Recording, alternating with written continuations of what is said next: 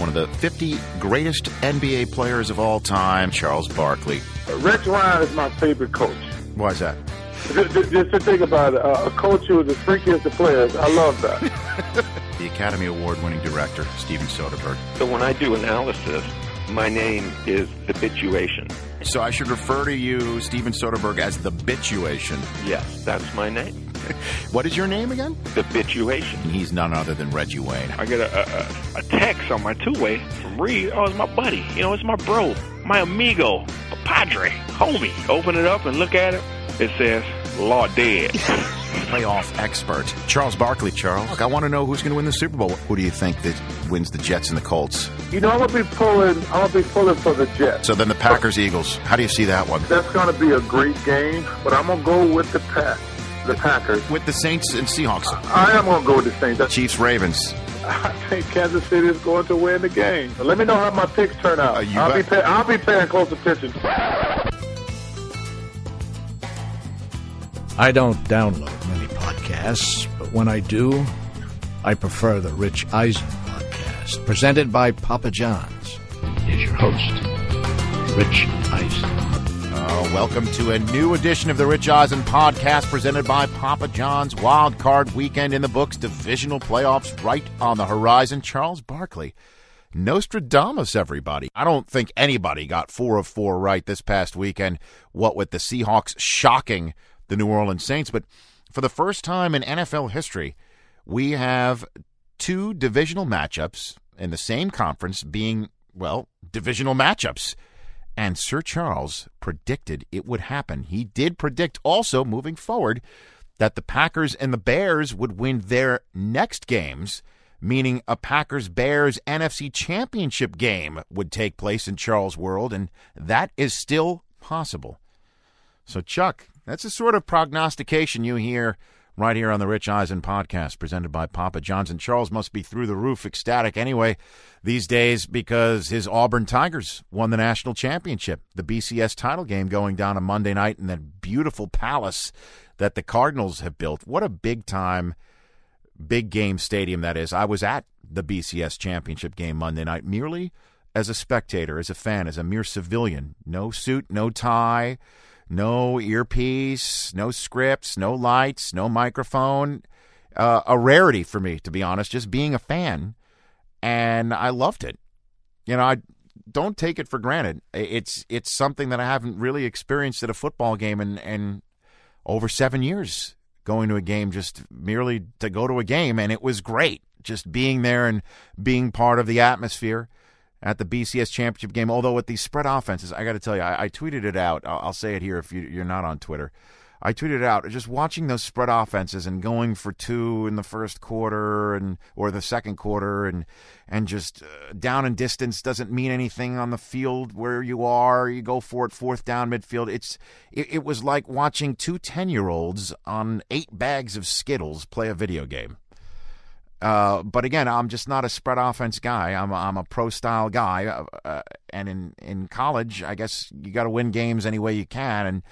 And it's not about getting the guys ready for the next level, as we talked about with Urban Meyer last week. But again, I'll take the pro game. Maybe it's just because my Michigan Wolverines are not anywhere near the BCS championship game, but that's going to change. Brady Hoke, everybody. Going from Marshall Faulk, San Diego State, coming back to Ann Arbor, where he was an assistant back in the day. So maybe we can start actually beating the team down south. At any rate, that's the college game. It's the pro game. We have got a big pro lineup in store for you today on the Rich Eisen podcast. Troy Polamalu will join this program as he's getting set to take on the Ravens. He's also got a charity that he wants to promote, twitchange.com. We'll find out from Troy what that's all about and what we can all do to pitch in to help. Troy's going to join the podcast. Al Michaels, fresh off of him calling the Jets-Colts game, putting a highly successful season in the books for NBC's Sunday Night Football. The Saturday games were through the roof for NBC. It was the Jets-Colts game that Al called. He will join us to talk about that. And the first game to kick it all off was the Seattle Seahawks taking on the New Orleans Saints. We'll talk about that shocking upset with Adam Carolla who'll join us later on the podcast. Ace from the Ace Broadcasting Network. He's also got a book, In 50 Years We'll All Be Chicks. He will join us later on. I'm going to make him commissioner for a day. That should be interesting. But while we're on the subject of Saints Seahawks, let's get right to it.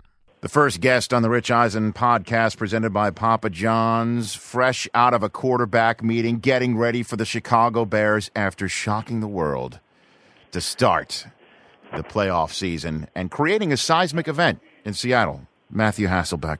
How are you, Matthew? Good. Literally creating a seismic event. Now, was the building really shaking? Was it really shaking? I'm just going with the National Geological people said there. I'm trying to sound smart. I can't even do it. I don't even know who you sounded very earthquakes. Smart. No, okay, good. No, you sounded very, very smart right there. Okay, you did. Well. And plus, everyone's raving about your 4 touchdowns and your quarterbacking performance. To me, the way you handed the ball to Marshawn Lynch on that run, now that was impressive.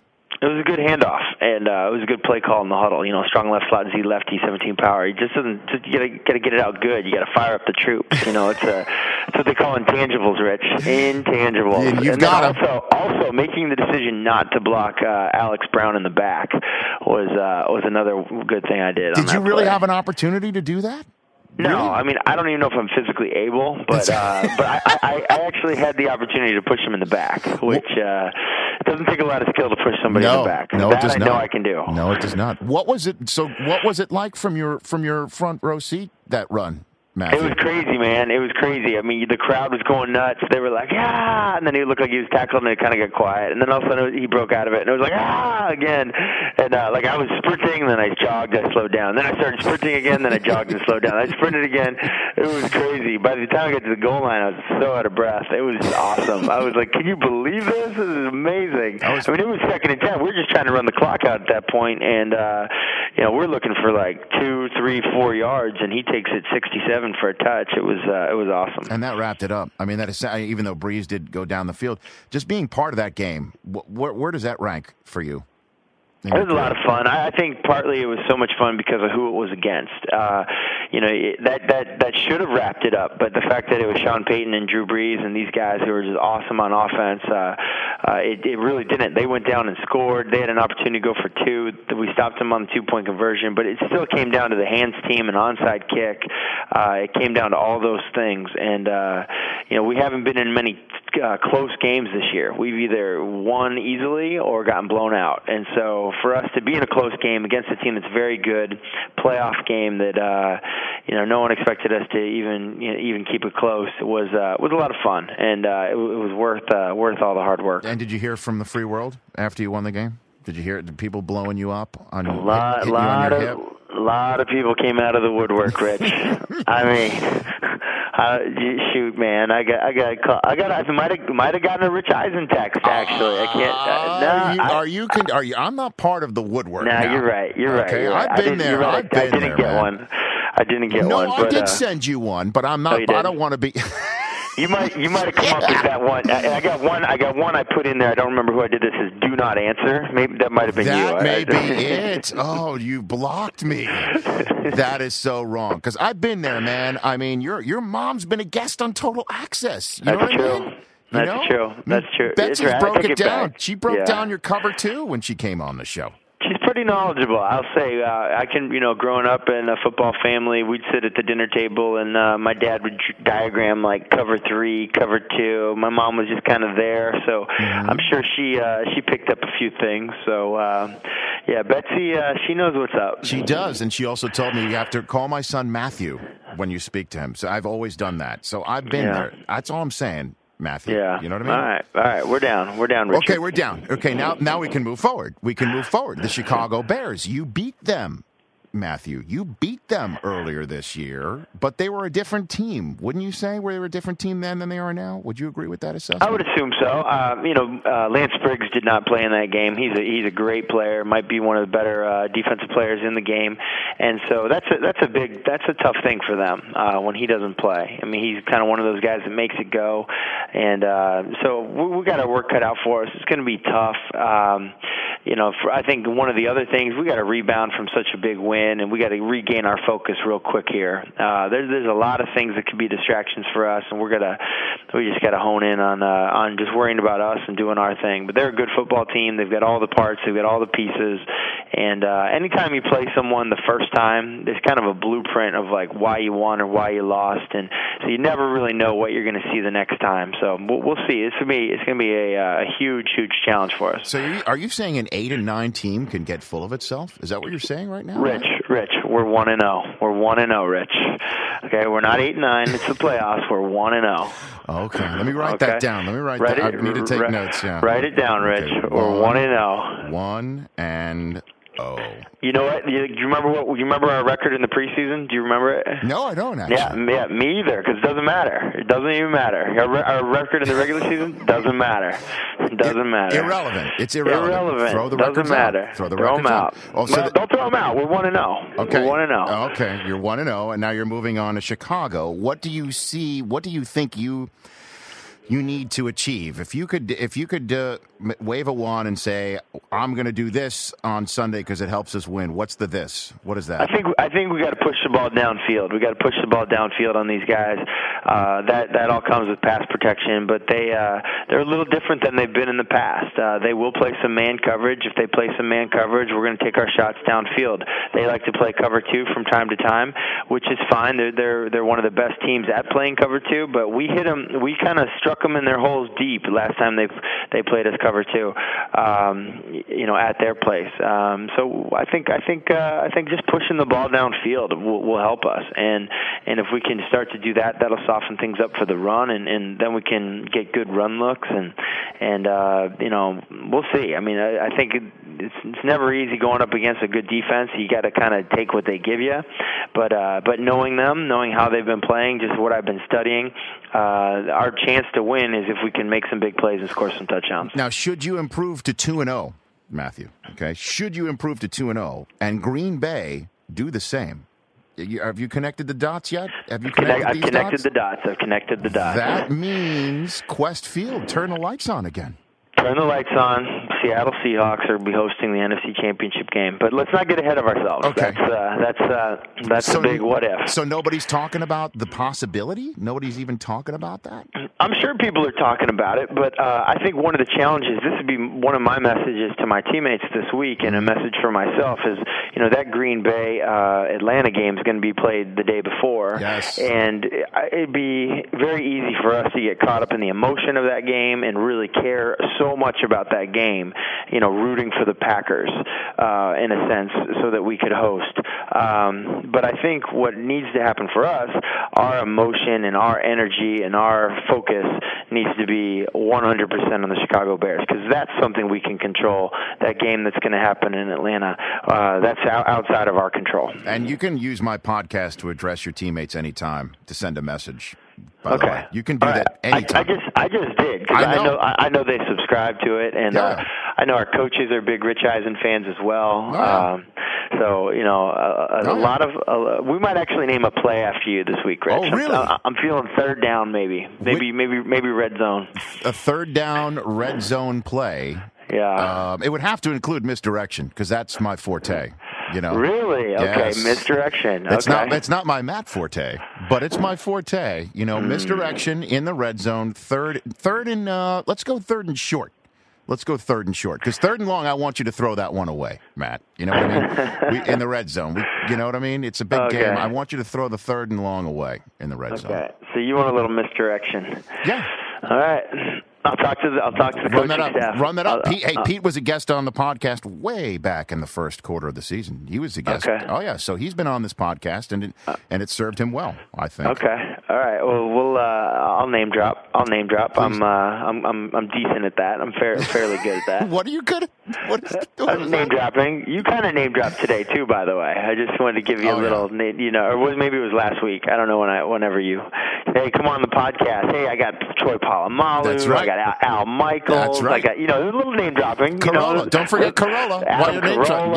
Yeah. So but those are good names. It swayed me a little bit. See, I knew just the mere ask wasn't enough. I knew I had to push this thing over the edge. All right, man. Well, it's like with your book. It's kind of like with your book. You were like, hey, do you want to contribute to my book? You were like, hey, Steve Hutchinson's writing a piece in my book. Yeah. You named all these people that are writing pieces in your book. Dilfer. I know, because Dilfer. What do you think of Dilfer? What do you think he's doing? Grade me on how he's doing on ESPN, your guy. I think he's doing a really good job. He's doing a really good job. He's really improving. He's very he's dramatic, sometimes, which I think is good. As producers probably enjoy that. Yes. But he makes up words.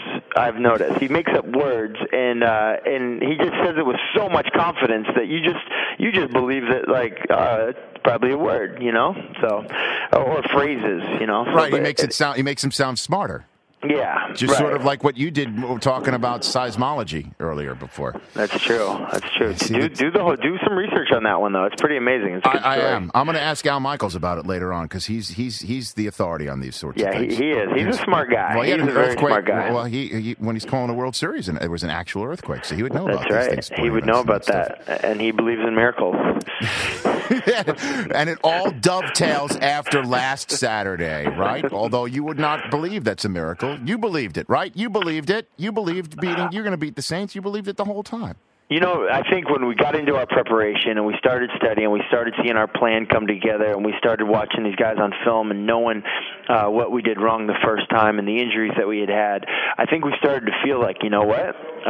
We got an opportunity to make these guys look normal. They're a great team, but we've got an opportunity, if we do our part right, to make them look normal. And I think that's kind of what happened. There was a part in that game where they all of a sudden just looked like another team instead of looking like the world champs. And I think that confidence just came through film study and preparation in our plan. It had nothing to do with them at all. It just had something to do with us and what we felt like we could do. And that's going to be our challenge this week against a really good Chicago team who came on really strong at the end of the year. We got to find ways. We got to find weaknesses. We got to find things that we can exploit, and we got to be confident that we can actually get it done and get rid of all the outside distractions and just really focus in on for the Bears defense. And that's what it's going to take. Good luck with that, Matt. Thanks for calling in. I appreciate it. All right. Anytime, Rich. Just let me know. You got it. I will. I'll text you, and you'll respond. And because I'm not part of the woodwork, we've learned a lot in this conversation. Okay. Yes. Okay. Yes. Good friend, Rich. Thank you very much. You take care of yourself. All right. See ya. All right. Take care. Matt Hasselbeck, sounding giddy as a schoolboy. Michael Lombardi of NFL Network joining us now on the Rich Eisen podcast to talk about last week, get ready for this week, and everything else that's going on. He sounds like as giddy as a schoolboy, pretty much, if you think about it. Well, I think when you have some confidence, and especially when the Seattle Seahawks haven't had a lot of confidence, I think it when you have success, it breeds some confidence. And I think going to Chicago, the elements and all the factor will play in, but he knows he doesn't have to get into a chess match with Chicago. He's pretty much going to know what the coverages they are, and if they can execute, they've won there before. They actually moved the ball against them before, so I think he's got a reason to believe, as Bruce Springsteen would say. Yeah, but do you believe? When it's all said and done. I think it'll be a tougher game, Rich. I think Chicago's a different team than they were there, especially now a couple factors. Chicago's field is not exactly conducive to speed and athleticism. It's kind of a slow and mutter turf. And the Seattle defense is all about their speed, and they're all about their athleticism. I think Jay Cutler's playing at a high level right now. It's Chicago's offense, really, that's the dominating factor of their team. I think Seattle will move the football effectively. I'm not sure Seattle's defense can stop this Bears offense unless they create turnovers or the weather allows some mistakes. So it's on Jay Cutler. Is basically what you're saying this game. Yeah, everybody thinks you hear Chicago, Monsters of the Midway. No, look, the Jets went in there. Mark Sanchez threw for over 60%. He's only done that 7 times in his career, and one of them was against the Chicago Bears. So everybody can move the ball. If you can handle the front, you can move the ball on the Bears. Now, that being said, handling the front's a difficult enterprise, but last time Chicago was there, they did it. The last time Seattle was there in Chicago, they did it.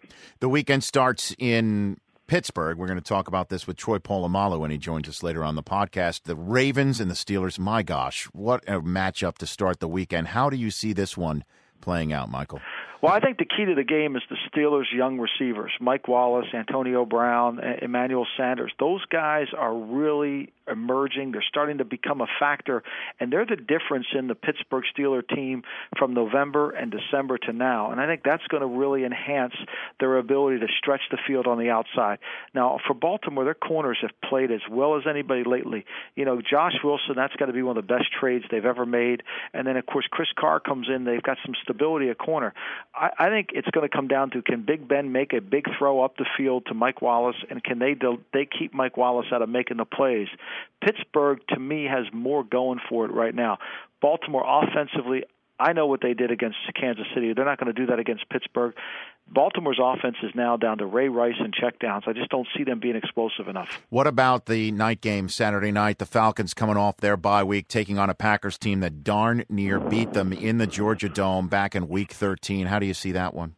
Well, you know, they handled them in every facet of the game except they fumbled on the 1-yard line going in. I think Green Bay's a tough team, especially now that they've committed themselves to run. They're not going to go to Atlanta and run the football, but Aaron Rodgers can make enough plays with his arm, and these receivers are good. I think the pressure is going to be on Matt Ryan. If he can't throw the ball to Roddy White, then is Tony Gonzalez good enough to win at his age, one-on-one, and can this offensive line hold up against the rush? I think it's going to be a great, great game. I think the Packers are the team right now that you don't want to play because they can play right-handed and left-handed. Atlanta, we saw them against New Orleans a couple weeks ago. If you take away this running game from Atlanta, I don't know if they can be diversified enough in the passing game to beat a very good Packer team. And then the weekend wraps up with the mother load. What a delicious fat treat to send us all into the championship weekend. Then the Jets and the Patriots, Part 3. Do you see another replay of that December Monday night disaster for the Jets and orgasmic 45-3 win for the Patriots? Which one do you see? Well, I think it'll be a closer game, obviously. The Jets are going to play a different style. They're not going to play as much man-to-man as they did the first game. They're going to play man-to-man, but they're going to try to funnel everything to the middle of the field, and that's going to create now what's going to happen for the Patriots wide receivers is they're going to have to win on the outside, which they can do. The matchup problem for the Jets, remember, the Jets built their football team last year in the offseason to beat the Indianapolis Colts. They brought in Antonio Cromartie to play outside. They felt like they lost it. The Jets are not built to handle these tight ends of New England. It creates a problem. Conversely, the burden of victory is going to fall right on Mark Sanchez's hand. They're not going to be able to really run the ball consistently enough against the Patriot defense.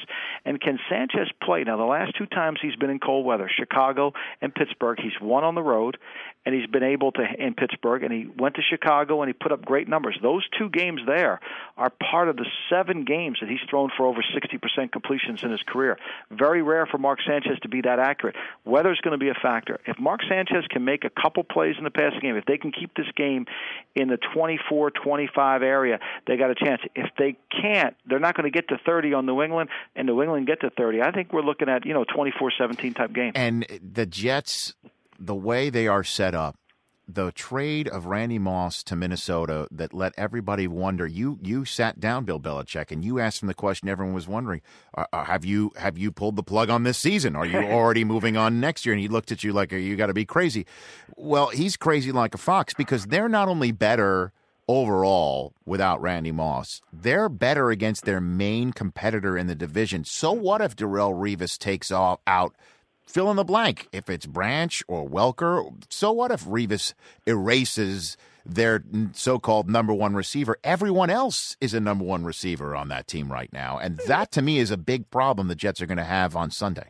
You don't know who the number one receiver is. When you go into the game, you don't. And I have a feeling it'll be. I think if I'm Rex Ryan, Aaron Hernandez is going to be covered by Cromartie. Now, Cromartie has not played well, and Cromartie struggles with quickness, which is the exact matchup Deion Branch gives him. And we saw it against Pierre Garçon last week. He really struggled. Garçon, I know he had to make some plays, but you're right. Revis can only guard one. The matchups are: can these safeties and corners for the Jets match up against Krakowski and Hernandez? And it creates problems. And then Danny Woodhead, can you isolate him on one of those linebackers? That's a problem as well. They're going to try to funnel the ball into the middle of the field and force Tom Brady to throw the ball in the outside quadrants.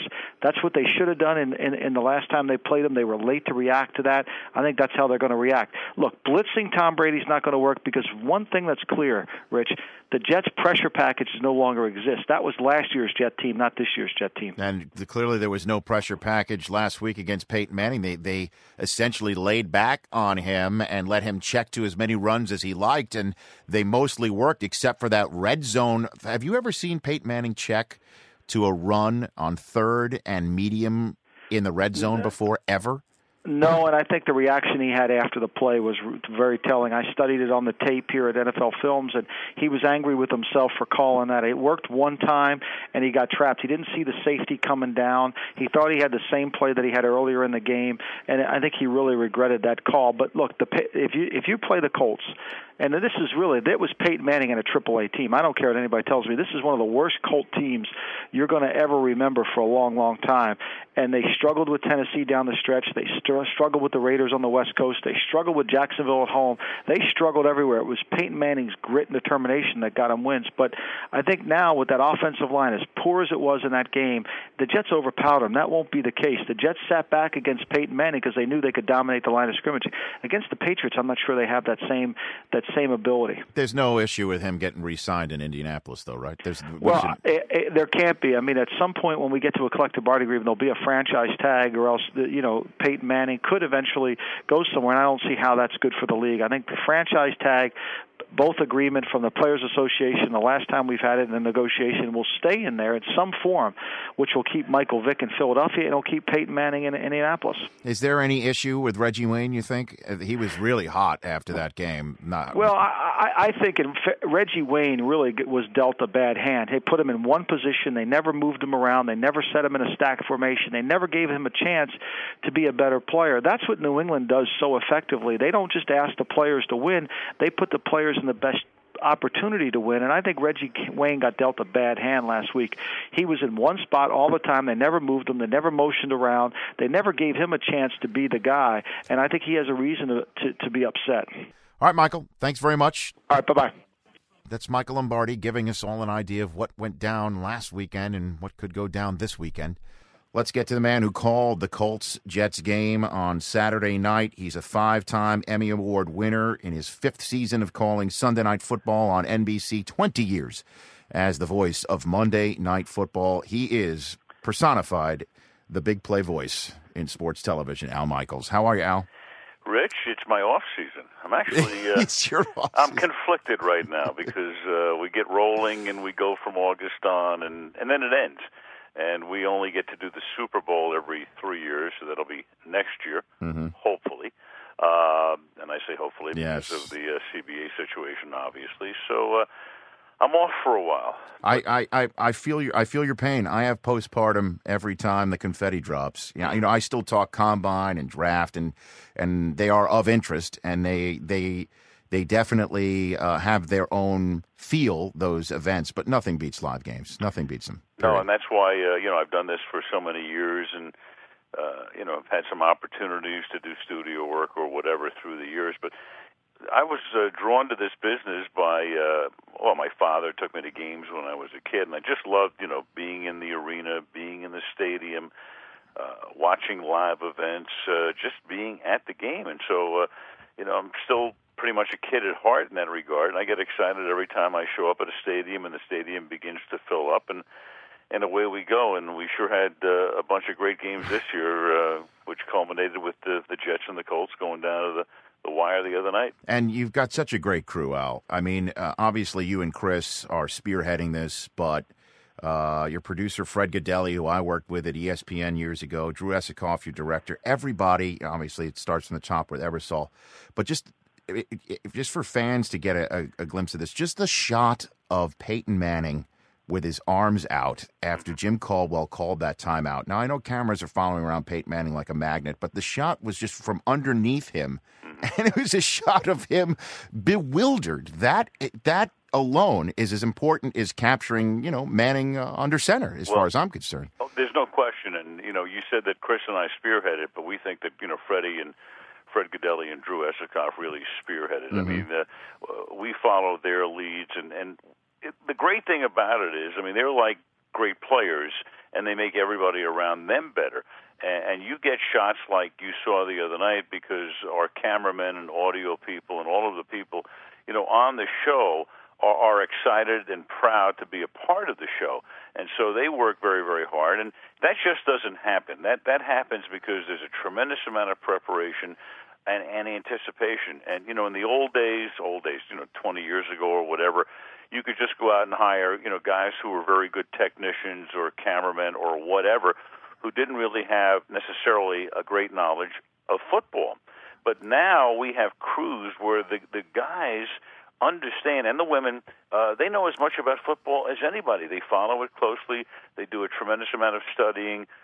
Freddie and Drew are fantastic in terms of, getting them to anticipate great moments like that. So that just doesn't happen.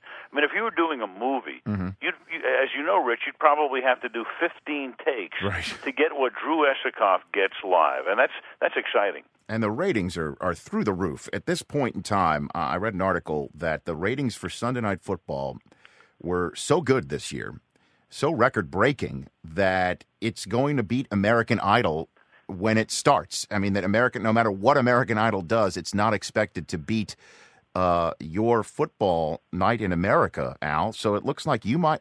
Are you the Simon Cowell of sports? Is that what is it? I hope not. Hey, I don't want to sound like I'm sucking up to Dick Ebersol, but I've worked for Dick now for 5 years after being at ABC for 30 years. And look, I've worked with some great people on both ends through the years. But Dick has done such a magnificent job.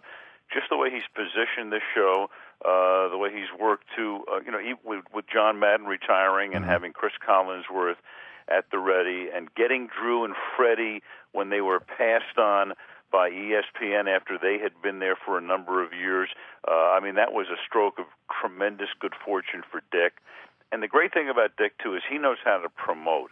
He has done a magnificent job promoting the show, making the show big, and it gets paid off now by the fact that it's, for the first time ever, primetime football is the number one show on television. It's fantastic. And Fox had its largest wild card audience ever. NBC just had its largest wild card Saturday audience ever. Why do you think this is, Al? Why do you think it just keeps getting bigger and bigger when so many other sports and just television in general is so fractured? There's so many options. Why do you think the numbers are through the roof? For a number of reasons, Rich, but one of it is it's unscripted drama. There's so much on television now, and there are so many obvious cable channels and over-the-air channels, and you can go anywhere and everywhere, and I think you get a little bored because there's just so much you can do on a scripted level. Now, granted, football, you're playing a game. You still have, 4 downs. You still have 4 quarters and all of that. So there's some sort of sameness in terms of the framework. But within that framework, you don't know what's going to happen. It's great. And the stories that evolve through the week, and of course, you're involved with all of those on the NFL Network because you're doing it on a daily basis, and I think a lot of people are watching that and reading newspapers, and they're interested during the week, and it's almost as if you can't wait for Sunday or Monday to get here so you can see how all of these stories manifest themselves. I think that's part of the lure. It's people talk about reality television, but reality television, apart from sports, is phony television to me. That's you're supposed to be part of a reality genre, so it's become very phony. Whereas real reality television is what's going to happen during tonight's game. We don't know. And I think too, Rich, I don't think you can overstate the fact HD has made a tremendous difference. No question. People now can sit there. HD 6 or 7 years ago was in very few homes, too expensive, and all of that. And then all of a sudden, almost overnight, everybody was able to afford an HD television set. You sit at home and you watch this, and even when I'm doing a game, I'm amazed by how beautiful and how rich and how textured it looks. It just looks great. And cable cam has been phenomenal. We had a shot the other night where the Colts ran the ball to the left side of their offense, the right side, obviously, of the Jets' defense, and you saw what Manning saw with the defense collapsing down inside, and this huge gaping chasm there that Rhodes was able to run through for a first down, and you saw it from behind Manning and just above his head. And it was fantastic. So, as to pick up on something I mentioned a couple of minutes ago with Drew Esikoff and how he directs games, you're watching a movie. This is a movie, but it's one take. It's phenomenal. So, when you mention reality TV, does that mean you're not keeping up with the Kardashians? Al? Well, you're not. It's so funny. I knew Bob Kardashian for years. Sure. I met Bob like 25 years ago. So those girls, I remember them as babies.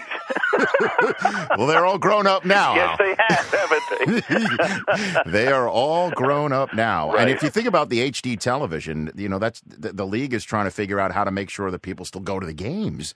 And so Jerry Jones, his fix was to put the high-definition television between the 20s hanging from the roof of his stadium. Yeah, there's nothing like it. And you've been there. I mean, it's the craziest thing I've ever seen. But it kind of works. Rich, I'm not that concerned that people won't show up to games because I think a lot of people just like to go to the office the next day and say, I was there. Right. Because there's a certain cachet that you have if you were at the game as opposed to I sat on my couch and went to the refrigerator. Well, think about it, Al. I mean, the people who watched Marshawn Lynch on that run, who apparently set off a seismic event in the Seattle area by shaking the stadium, that it did actually read on some seismometer somewhere. I saw that. That they will be talking about, I was there. And then there will be people who are lying, saying they were there to try and pass it up. Where were you? Because you were about to get started on the Jets-Colts. Did you watch that live in your booth? Well, we were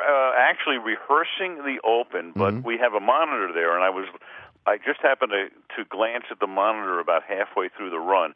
And, when you're watching a monitor and you don't have sound and you're not sure, am I watching a highlight? What am I seeing? Am I seeing something from, earlier in the game, last year, whatever? And then we were about ready to rehearse, and Fred Godelli said in my ear, he said, you have to see this run by Marshawn Lynch. So I knew what it was. And we've been watching the game, and also I was down on the field for probably 45 minutes before the game. And, in stadiums now, what they'll do is when there's another game going on, and we know this because on Sunday night we'll go out onto the field and the big screen will have the late game playing in the stadium. And so we were able to, I was able to catch a good part of it. It's funny how it also impacts the guys as they warm up for their game, because as the earlier games get more exciting, the guys, instead of stretching and doing the things they do on the field, they stop and watch the big screen. It's something that's only taken place in the last couple of years, Rich. I get so many tweets and emails from people who want to know about how to prepare themselves in this business to be successful, and you obviously have, Al. How do you, for those out there who are wondering about play-by-play, how do you prepare yourself for the unexpected? How do you prepare yourself for a Marshawn Lynch run, for an earthquake happening during the World Series, or something in your career that crops up in a game? Can you do that? Is that something that you can do? Well, you can't specifically prepare, certainly for an earthquake. I mean, that's the last thing on my mind. But I've found what serves me pretty well is take your time. In other words, just slow down a little bit.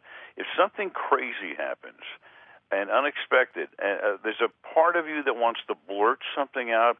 And I guess it's experience, and I've done this for so many years, that you just the crazier it gets, the cooler you have to stay. Now, that doesn't mean you can't give it the call, because look, a Marshawn Lynch call, if I'm calling that run, I want to say something that fits the run and that, in posterity sounds pretty good when people look at it again down the line. But you just have to, there's a pacing and a tempo and a rhythm. And, the players are always saying the longer they play, the more the game slows down for them. And I think that may apply to broadcasting as well. I think it comes with experience. And again, I think you just have to strike that balance of putting things in perspective and showing the excitement that's applicable to a given situation. Now, the earthquake is completely different. That's something that, wow, what just happened here? And you're, collecting facts more than anything else. And it's funny, that was 21 years ago, and yet we've come so far in terms of how we would cover that now. I mean, in those years, you really didn't have the Internet, and you were beholden to, phone calls from people, and so you had to collect information and then go through in your mind, what's true, what's not true, what's overstated, where are we getting this from, and all of that. So I've always felt that the key thing would be to just make sure you're right. Mm-hmm. You can't always be right. We're doing 3 hours and 20 minutes of live television every week. I'm going to make mistakes. You just have to make them. But, try to make sure as close as you can get to being 100% accurate. And I think that's that's essential, and hopefully you can get to like 98%. Let's talk a little football. What do you see from here on out for the playoffs, Al? Do you see anybody knocking off the New England Patriots from here on out?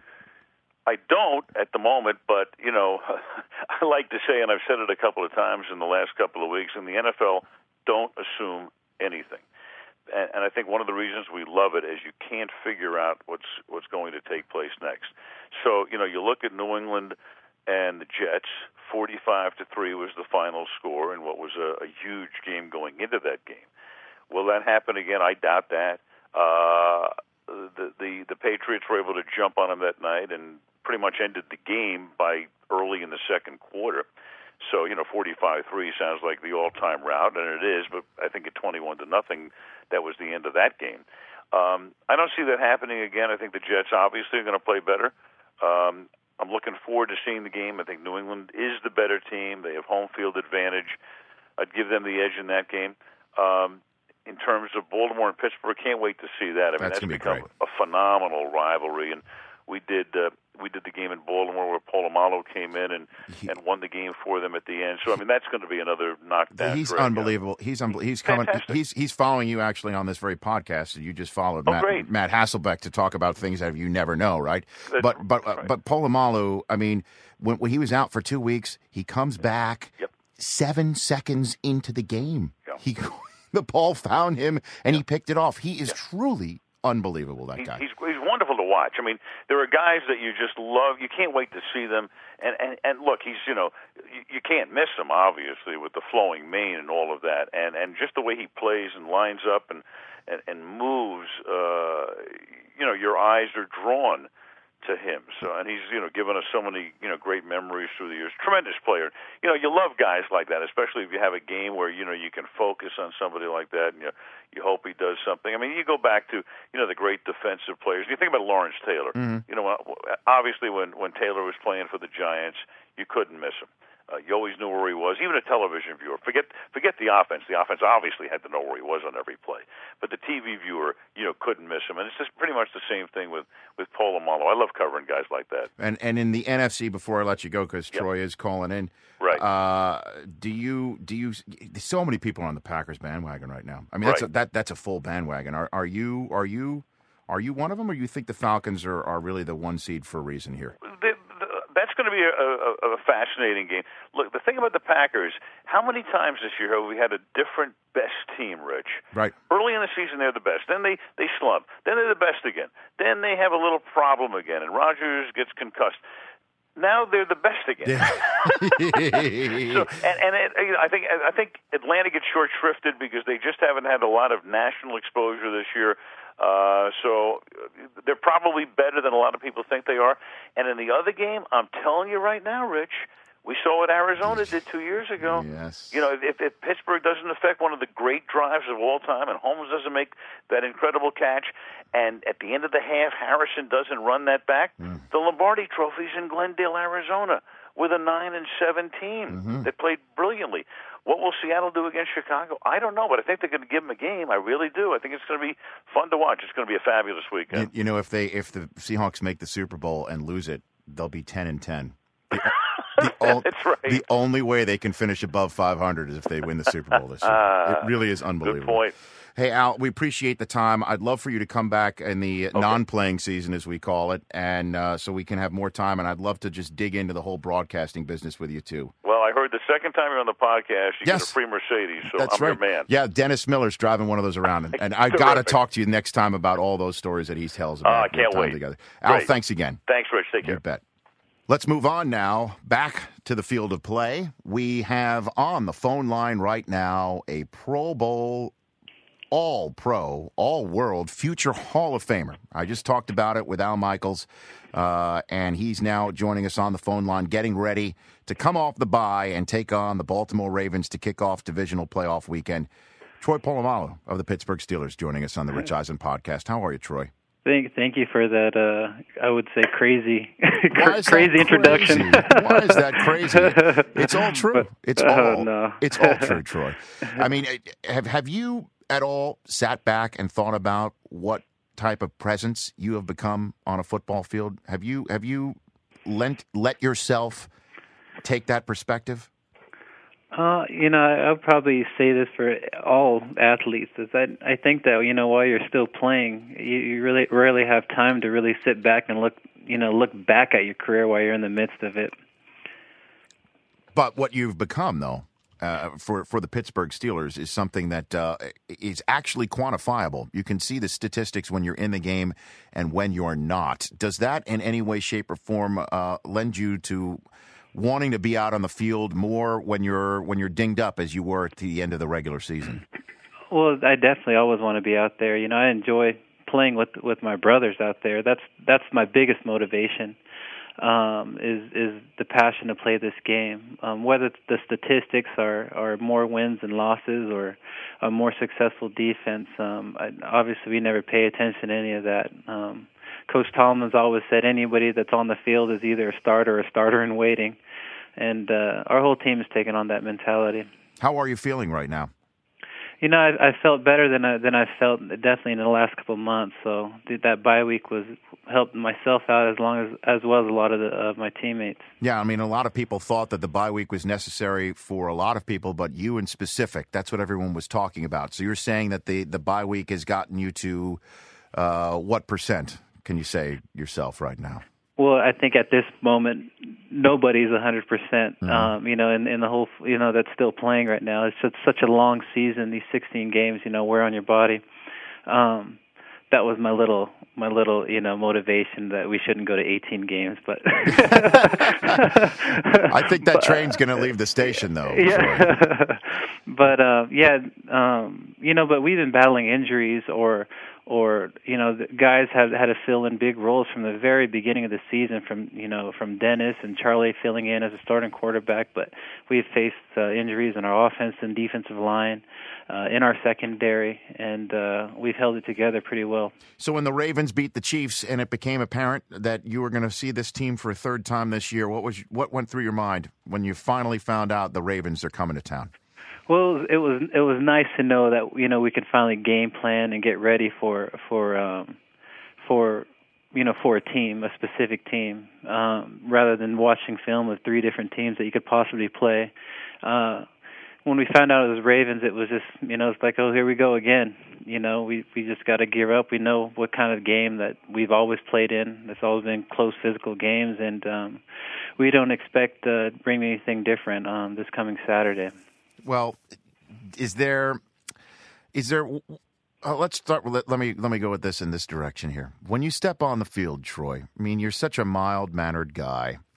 What goes through your mind to get yourself ready for a game in which you must hit somebody, and it's your job to hit them as hard as you possibly can in the most legal fashion, obviously? Can you walk us through that process?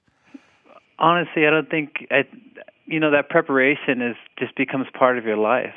I've played football in the NFL for 8 years, but that's 4 years in high school, 4 years in college, in Little League. So that whole preparation just becomes a part of your life. Right. But what is that part? What is it like to get yourself ready for battle, for the lack of a better phrase?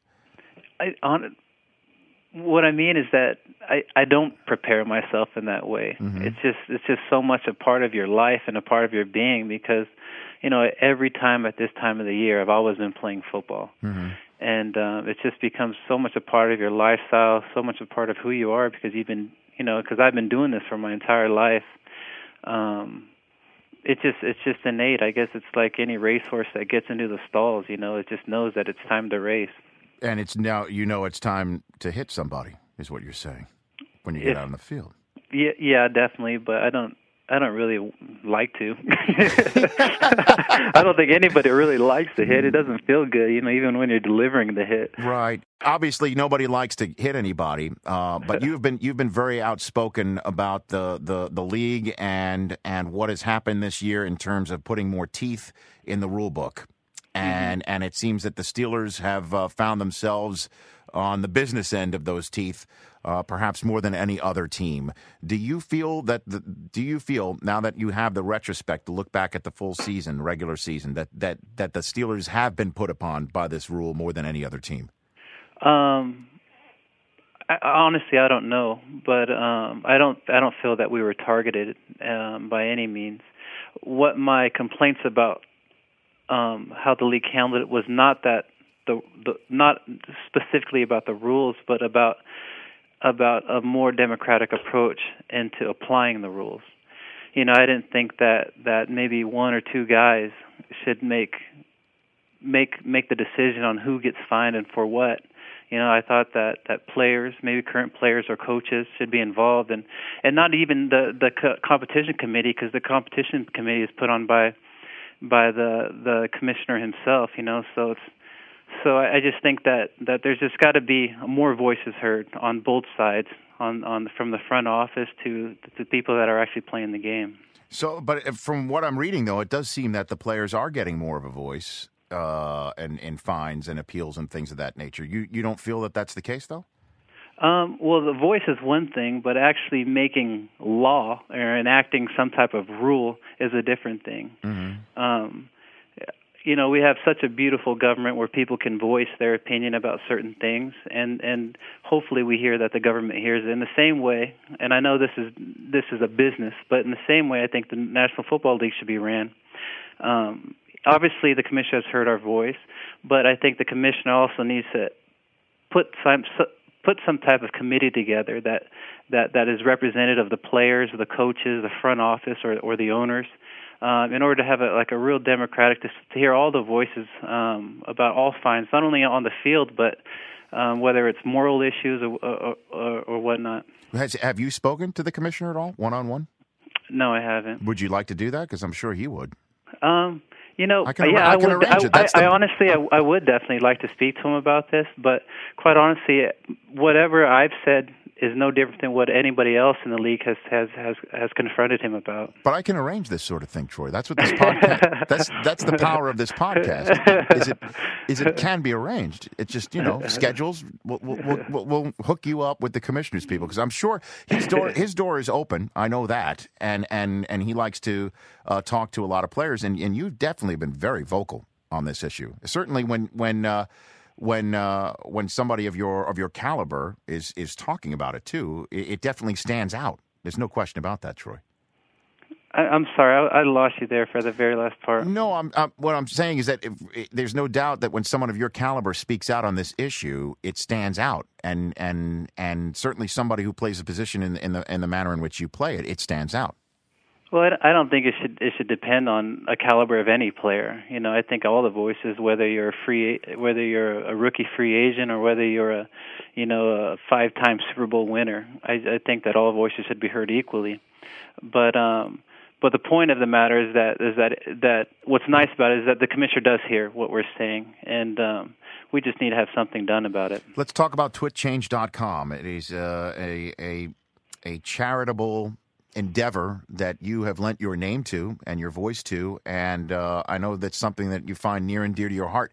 Explain to the listeners what twitchange.com is and how they can be a part of it. Well, TwitChange, first of all, we're raising money for Operation Once in a Lifetime, which is kind of a make-a-wish for soldiers. Soldiers have to fly their way back home if they're on a base overseas, or help pay their mortgage, whatever. It's just a make-a-wish, We hear a lot of different things. We've gotten a car for a soldier whose daughter was handicapped, so they need a special van, treatments for cancer. But what TwitChange is, it's about sending out like a mention or something like that from a certain celebrity, or I gave up for the last TwitChange 2 tickets to a home game, and people can bid on that and hopefully raise money for this charity.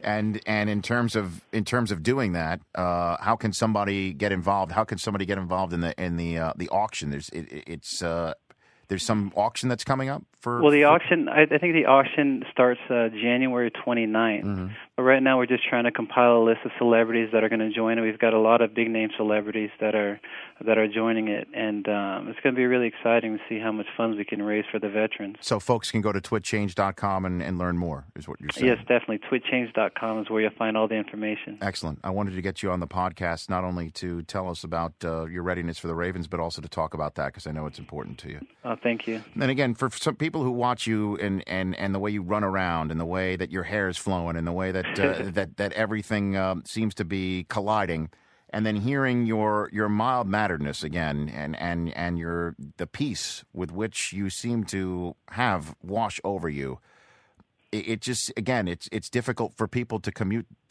that sort of thing, and it's something that maybe out of anybody in the NFL, it's a dichotomy it's difficult to compute. Well, I guess it depends on how people stereotype football players, Mm-hmm. you know.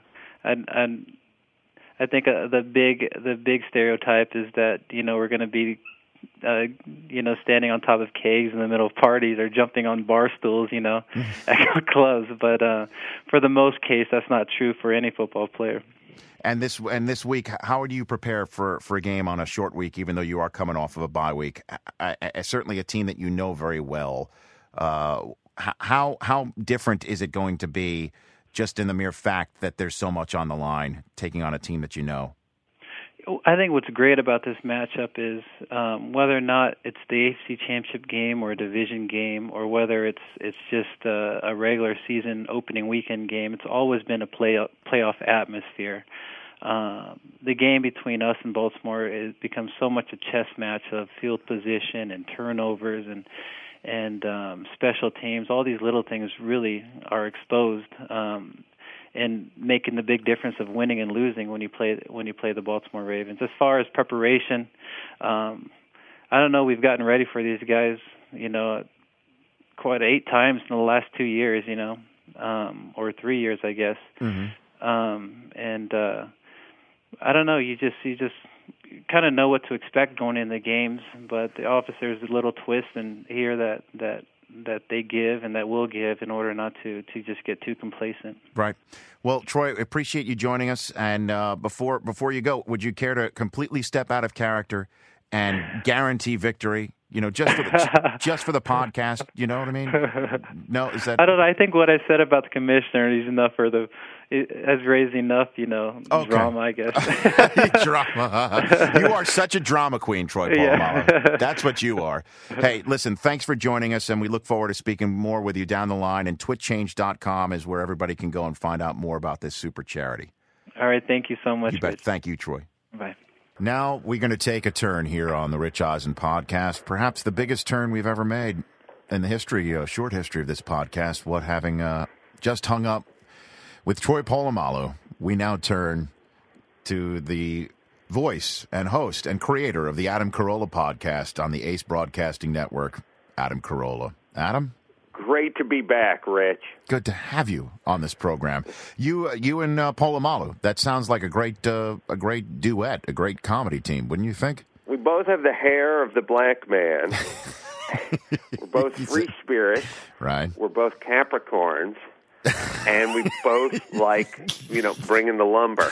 You like bringing the wood? I know that. Come up for run support. Yeah. Maybe he is also a long snapping expert as well, like you. Maybe he's got that in him. We just don't know. We don't call ourselves long snapping experts. What do we call ourselves? Well, it's like you just say black belt. You don't say black belt karate expert. Right. Black belt says it all. Long snapper, right? You know what the guy does. If he's bad, he's not going to be a long snapper.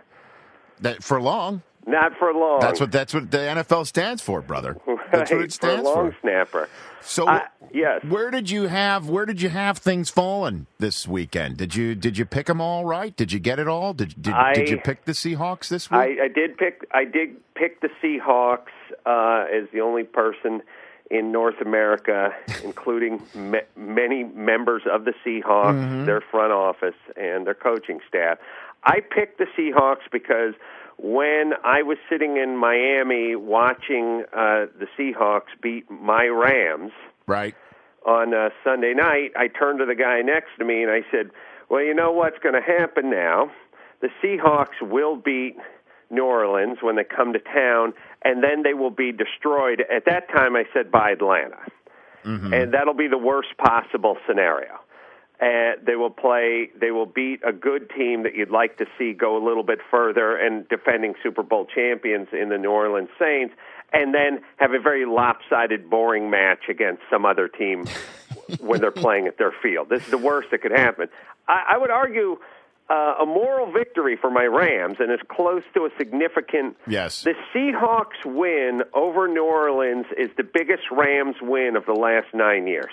Why is that? That's how sad it is being a Rams fan. It's an actual Seahawk victory. We're the 13th man. You're the 13th man. No, actually, I think the 13th man, unfortunately for the Saints, with Roman Harper, their safety, who got absolutely toasted by Matt Hasselbeck all day.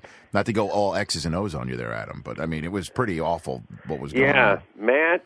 Well, what I said to the guy who was sitting next to me. Who was the guy sitting next to you? His name is Mike August, and he books my shows, and you've met Mike. His dad was actually a college football coach, and I said, you know, Hasselbeck is still a good quarterback, and I know he's been injured, but he's a veteran, and he's kind of good at crunch time. He's pretty. I mean, he's had a couple of bad predictions in OT, but he's a good veteran quarterback, and New Orleans has been all over the road this year. I mean, for a team that won the Super Bowl last year, and I know this frequently happens, but they've been totally inconsistent, and I could very easily see them going into Seahawks Stadium and losing a close one. What about your Rams? What can be done? They looked a few playmakers shy, Adam. They looked several playmakers shy. What do you think your Rams should do? I'm giving you full voice right here. I think that the Rams, I mean, you know, you talk about personnel constantly, but as we can see from Belichick, who's constantly referenced in this way, and the revolving door of comedic wide receivers, guys who were cut, guys you've never heard of, guys who were playing junior college ball earlier in the semester, and still putting up 31 points a game. There's an intensity that the Rams have lacked for quite some time, probably since Vermeil. I mean, if you take a look at the Rams, no team is more okay with losing. No, wait a minute. The Washington Generals are the only. They are tied with the Rams in terms of okay with losing. Like, you know, when you going in and playing for your first playoff spot in a number of years, and you go in and you play Seattle and you can't put the ball in the end zone, there should be some guys on the sideline throwing their helmets on the ground and kicking Gatorade buckets. And you see the Rams, they always seem to be pretty cool with losing. Yeah, but you don't want your coach to turn into like the Three Stooges and gouge somebody's eye out or hit them over the top of their head. Is that what you're looking for? You're looking for outward violence? Is that what you're looking for? You want to talk, I'm talking about one well-placed shot with a snow shovel for anyone who fumbles or muffs a punt or is offside.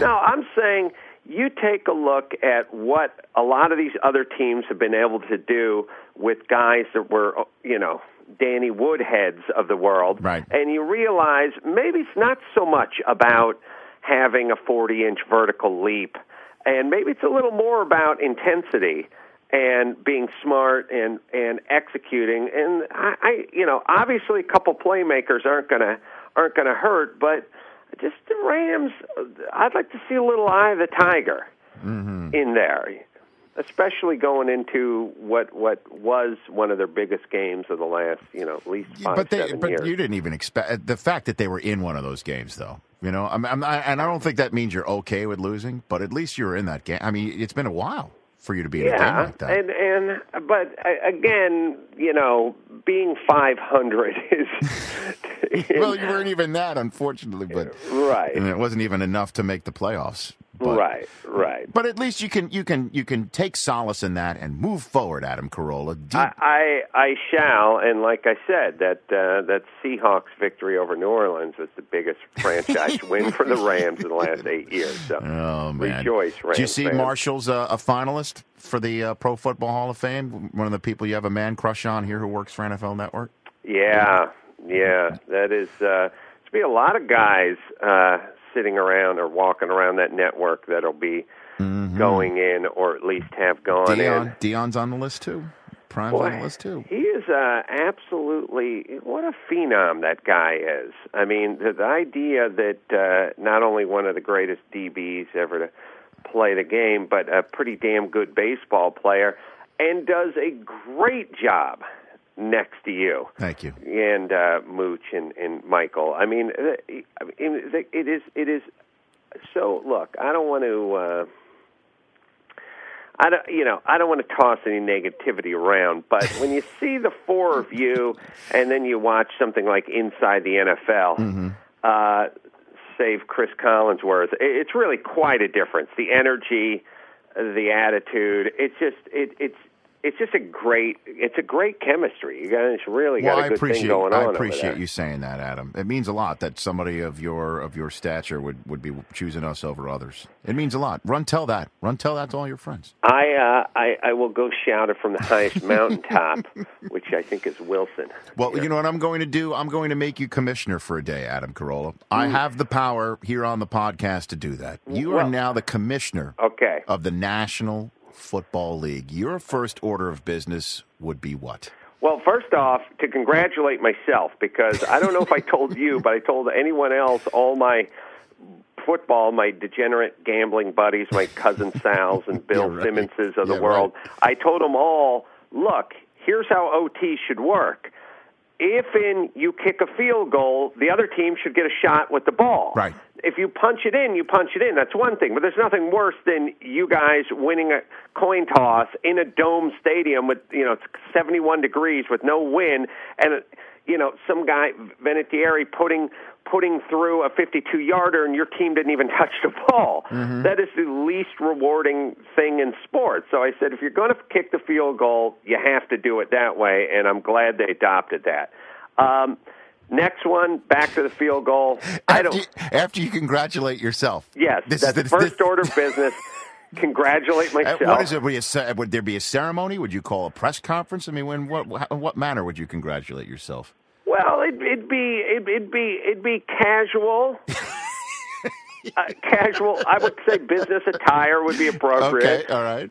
Secondly, I'm going out whoring because I'm only going to be commissioner for one day. And I'm only going to have the sash for one day. But you've got to leave the office the way you found it. I mean, Roger's got to get it back without any problems. You know what I mean? I'll put a tarp down on the sofa. That's the way I feel. In the corner office sofa? Yes. Okay. Thirdly, if during my refractory period, I would definitely say let's raise the height of the goalpost. I cannot see another ball go over the top of that bar. Not over the bar, over the posts themselves. Over the upright. Okay. Yeah. And have the 62-year-old guy with dementia and bad ticker and a certain astigmatism looking straight up in the air to see if that thing would have won in or won out. I've seen it at the college level this year where I've just seen some balls rocket over the top of the upright, and if that thing extended another 8 feet, could have easily caromed in. I don't get it. They raised it once already. Raise it again. The guy's got too much leg. And now forward the idea you forwarded to me when I was a guest on your podcast a couple of months ago about you want to turn the uprights into like a fork. You want to add a third upright, correct? I'd like to put one right down the middle, and if you can hit it, that'll be good for, what do we agree on, 5 points? Well, it depends on how far away. You can't. It's 3 points from inside the 30. Right? I think we did that. 4 points from it's sort of like a fantasy football. Well, you're getting 3 points anyway from inside the 30. All right, so 4 points inside the 30, and then 5 points from further out.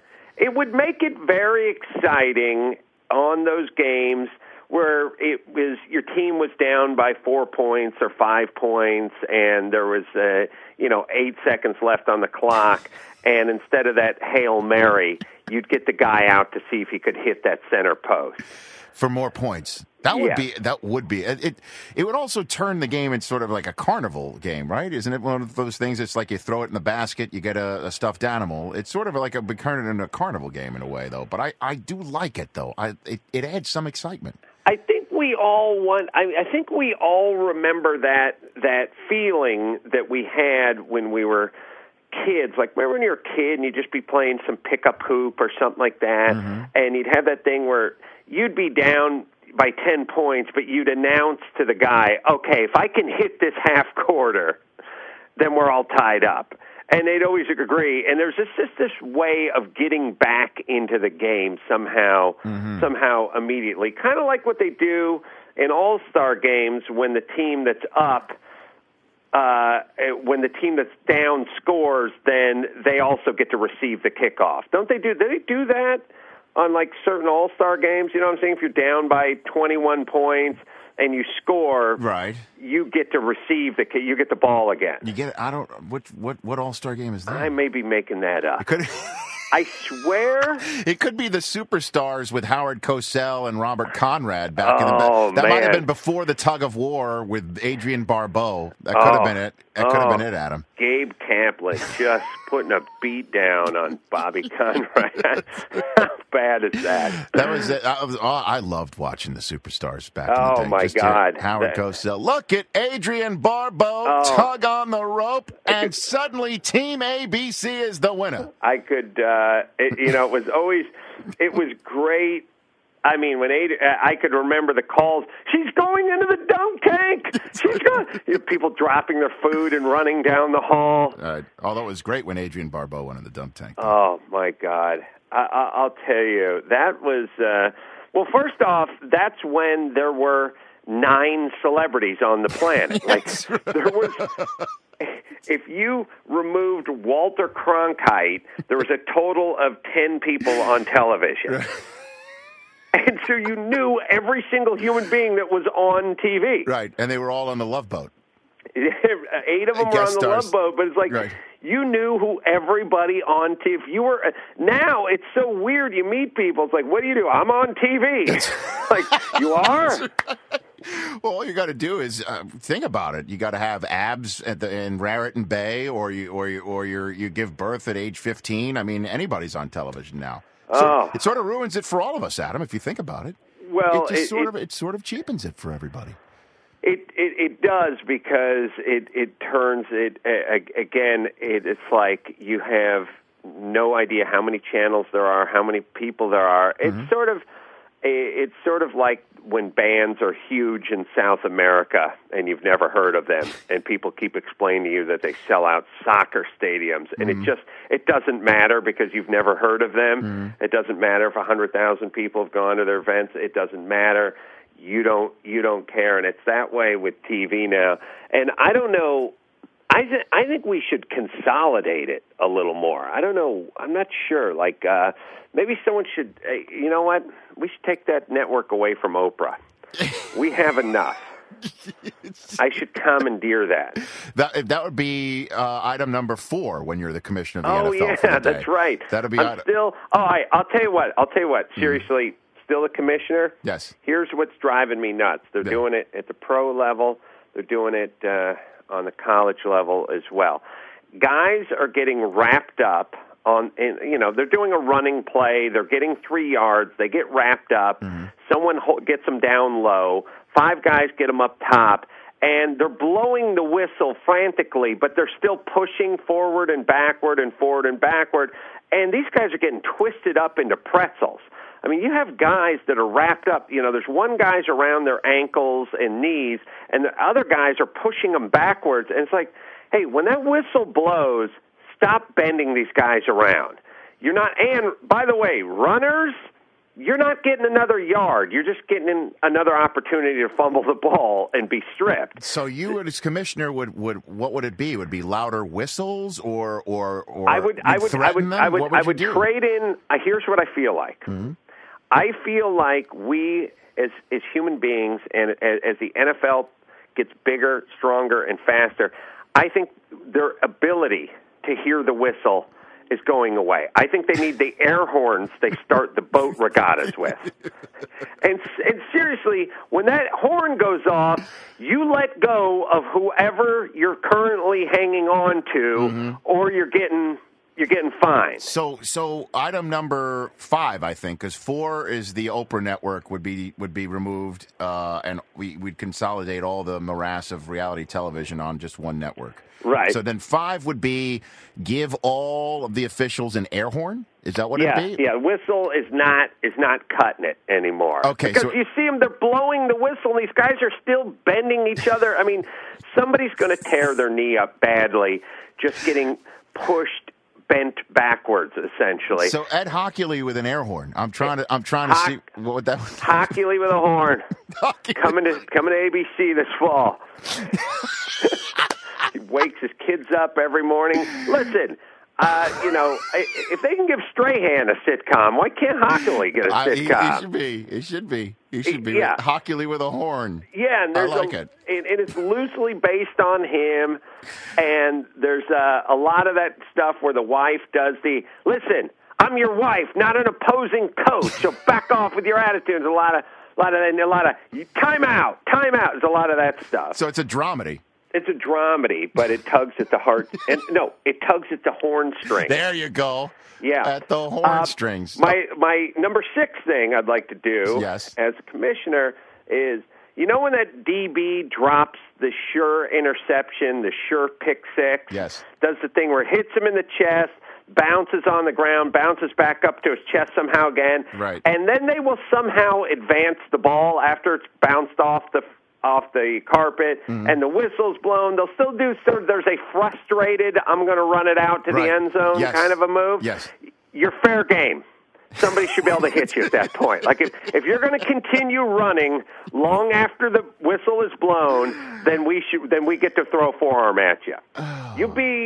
I'm going to need you to be like Ditka when that hippie ran out onto the field over at in the Rams game. So I drop a pick and I frustratingly pick the ball up and run. I should still have my head on a swivel in your world. There will be a forearm. There'll be a Ditka-esque forearm shiver coming at you. I've seen it. You'll see it when the guy drops the pick. You'll see it when the guy drops the pass. Like you'll see it when the guy goes out of bounds, but then has to continue running toward the whistle's blowing. It clearly wasn't, it was not a fumble. It was a forward pass. The whistle's been blowing, but the defensive lineman who gobbled up the ball is still running toward the end zone. Yep. Somebody put a hit on him. You're letting the power go to your head here now. I think you really are making the most of this. You're making the most of this. I knew you'd make a good commissioner, Adam. I knew it. I just knew it deep down. Do you have one more? Do you got one last one before I remove the commissioner title from you and get the sofa cleaners to New York City as soon as possible? You got one more left in you? Let's see. Because I know you have one last pet peeve, I'm sure. Yeah, I can drum it up. Let's see. I don't like the Gatorade bath. What do you got against the Gatorade bath? Well, I would argue that it's wildly disrespectful to dump a Gatorade. I mean, obviously, a lot of these guys have bad tickers. They're in their 60s, and being showered, especially outdoors at Green Bay this time of year with a bucket filled with ice, is not a great plan. So for health purposes, you're going to ban the Gatorade dump. I like it. Not only for health purposes, but as a commissioner, I have to realize that the National Football League is a world product these days. I'm not just trying to sell my product to people in Chicago and Wisconsin. I'm trying to sell it to people around the world. I want to take, hence the couple games or game a year that's played in Europe. Mm-hmm. I'm trying to sell my product to the world. And the notion of a lot of these countries that are ravaged with drought and starvation, seeing, what is at least 8 gallons of icy cold liquid filled with electrolytes. Wasteful. dump it all over just the carpet. I mean, imagine you're sitting in Mozambique and you're swatting flies and you're looking out over scorched earth, and not even a weed has grown in that cracked and sun-scorched soil for a decade or more. And you're watching on your high-definition television. You got the 60-inch LCD, and you're watching this game, and they're the very sustenance of life, Gatorade, being spilled all over the place. And then you switch channels, and Gallagher comes on with his sledge-o-matic, and now you're disgusted with the United States, and you decide to go on a killing spree. You are taking it the next level. I knew it. But unfortunately, Adam, I must now make you just back into the host of the Adam Carolla podcast and the author of In 50 Years We'll All Be Chicks, and we'll all have to move on. Okay, Rich. We'll all have to move on with that. But I'm gonna run some of these ideas up the flagpole to the real commissioner and see if it flies. Okay? Well, I said they laughed at me, but they have adopted my two-possession policy in overtime. That's true. So you're a factor. You're a factor. Thank you. Hey, listen, thanks for coming on, Adam. I look forward to coming back on your Rich, podcast. always a pleasure, buddy. Thanks, man. Take care. You bet. Adam Carolla, everybody. The commissioner of nothing. He's got some great ideas. I like the idea of the goalpost in the middle. I like it. I think, again, it would bring some sort of carnival-like atmosphere to things, but I sort of think that's an interesting one.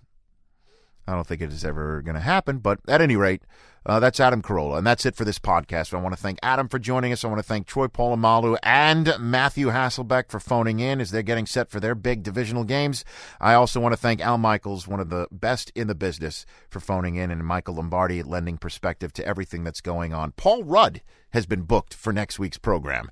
We'll also obviously get some other fun guests in store for you. Log on to Twitter at Rich Eisen and follow me there. Also on Facebook.com/Rich Eisen. You can always find this podcast at the website NFL.com/Rich Eisen, or just plug my name into iTunes. Enjoy the divisional weekend, everybody. In many ways, this is the best weekend in all of sports. You've got the best 8 remaining teams in the National Football League, and yes, that does include an 8-9 team. Oh, I'm sorry, Matthew. The Seahawks are 1-0. Enjoy the weekend, everybody. Signing off for the Rich Eisen podcast presented by Papa John's. Stay listening to